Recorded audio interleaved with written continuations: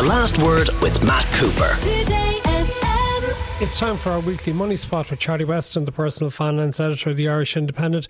And Charlie, yesterday there were a number of charities in front of the Oireachtas Committee on Environment and Climate Action, and they were giving out about the price of electricity and gas and about the arrears that many people have run up, which they're going to take time to try and pay off. But then, if they're doing that, what are the prospects that they will actually have cheaper electricity and gas bills to pay later in the year? Because what we were hearing yesterday from Darragh Cassidy of Bonkers.ie and Minister Eamon Ryan when he joined us wasn't exactly too encouraging. No, and all the signals coming from the energy companies are that they've no plans to cut their unit rates or their standing order rates, either standing charge rates anytime soon. We saw not just unit rates go up, but the standing charges went up. So, even if you don't use much electricity in the summer, you're still being clobbered. And all the signals they're giving out is that, they're locked into these long-term fixed deals where they bought wholesale prices at high rates, and the market hasn't come back sufficiently yet. And those deals haven't unwound. But people are getting very tired of these excuses, and we really would need to be seeing some price cuts by the start of the colder period and the darker period in the winter, Matt. The very least in the autumn, There's no transparency about this so-called hedging. No. We don't know what these contracts are. We're taking it on good faith on their part that they're telling us that they can't reduce the retail prices, even though the wholesale prices we know have dropped dramatically. They don't tell us what their hedging is about. So surely this is something the Commission for Energy Regulation should be going about finding out on our behalf. Exactly, and I've asked them that, and I said, "Look, are you monitoring these contracts? Must we take it on the word of the energy companies that they're locked into high prices that they bought a couple of months ago, and it's going to take a year and a half for some of these contracts to unwind? They're paying a lot for this wholesale electricity and gas." And they say they are looking at that. They are across that they're monitoring it. But there's a real lack of transparency here, and this is what's terribly frustrating. Now, to be fair, a lot of the energy companies are saying they're not making any money on the kind of retail distribution side, the supply side. We saw very big results today from SSE Electricity, but they're saying they're foregoing profits on the retail electricity business in Ireland here, and ESB Electric Ireland are saying the same here. But it isn't good enough. It isn't good enough. We could do with far more openness here, and these companies coming out explaining what's going on instead of just hiding behind the fact that they've hedged, as they call it, and they're tied into these long-term contracts, and that it's going to take a while for those the costs to come down. It's still a very expensive country for electricity. We're one of the most expensive in Europe. At one stage, the start of last year, we were seen to be the most expensive. Other surveys say we're second, third most expensive. So there's a hell of a lot that needs to be opened up and explained, and some changes made. It's not good enough for the regulator to say, we're watching it, and nothing happens. I think people are just very tired of it at this stage, and the Consumers Association, I was on to them, they're very frustrated with this. They're saying, look, it's time to stop this light touch regulatory system. We need more intrusive regulation. These companies need to be looked at and forced into some kind of price cuts, because people can't bear the level of increases that they're being asked to pay, and it's the ordinary punters who are being hit with this stuff. We saw Electric Ireland decreasing prices for business, but nothing apart from Pinergy. No other company has decreased prices for the ordinary residential household customer. Let's talk about savings in the banks. There's an enormous amount of savings in the banks. I think household wealth about €150 billion, which is an extraordinary amount of money. But what do the banks actually do with that money? Do they give it out in loans, or are they actually depositing it elsewhere themselves at a far superior rate of interest than they give to their customers? Basically, Matt, they're doing both of those. They're awash with household savings. You're absolutely right there.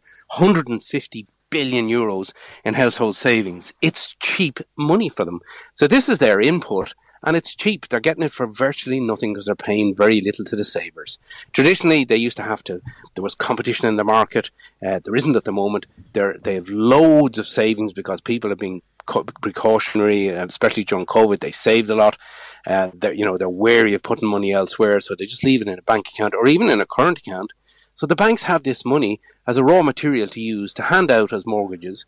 They're giving the saver very little in return, and the difference to them is huge. According to Gabriel McLouf, the central bank governor, the banks are putting some of this money on deposit in the European Central Bank as well, because they have so much of it, and they're making about 1.8 billion a year by putting that on deposit in the European Central Bank. As we know, the deposit rate that the European Central Bank pays banks has gone up 7 times. At best, we've seen 2, maybe 3 deposit rate increases paid to ordinary bank customers in this country. So they're getting a pretty miserable return, and it's been described as the great savings swindle, where banks are just using this money to subsidise their mortgage holders. Now, the other side of that, Matt, is that mortgage rates will probably go even higher if they started paying decent rates to savers, but the savers really feel they're being short-changed here, Matt. But then you also have an argument been put forward by some people that the government should be offering some sort of tax incentives to encourage saving. But is that really needed if there's €150 billion on deposit in the banks? It's not. The banks don't need more money, but certainly, it's always good policy to encourage people to save, and to do it in other European countries. You can get 3% in many countries. Many other countries have tax-free, decent, guaranteed schemes. Like, you have the individual savings accounts, ISAs in Britain. In France, they have a livret A, which is paying something like 3% to people. In America, they have tax efficient deals as well to encourage people. But here we have the state savings schemes. They're largely tax-free, Matt, and there was an increase in March for the first time in 16 years in those rates, but they're still very poor.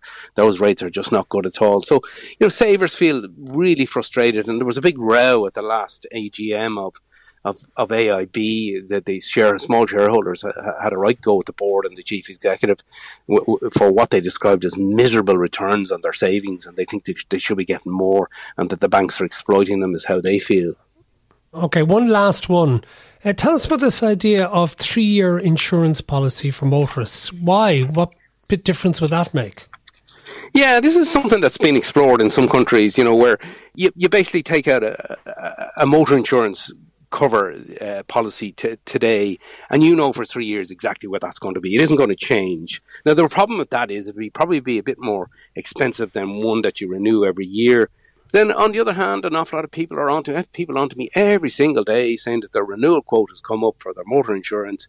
It's much higher than last year, even though nothing has changed. They haven't made any claims, etc. And they're very frustrated with that. So the idea here is that you could take out a motor policy and it would last maybe 3 years. And you'd have the security of knowing that what you're paying won't go up for those number of years. And a lot of people are in favour of that. There was some research commissioned by People Insurance. They sell insurance through credit unions, and most people would consider this, think it's a good idea, because there's so much uncertainty in the world at the moment, Matt. Any level of certainty at the moment, I think people are grabbing it. We've gone away from the old idea of constantly renewing things and changing things every year. People now would like to know what am I going to be paying, not just now, but in a couple of years' time, so they can budget. With so many things going up, it would be nice to know at least the car insurance won't go up for 3 years. So that's the idea behind it, Matt. Thank you very much. Charlie Weston, Personal Finance Editor of the Irish Independent. The Last Word with Matt Cooper. Weekdays from 4:30. Today.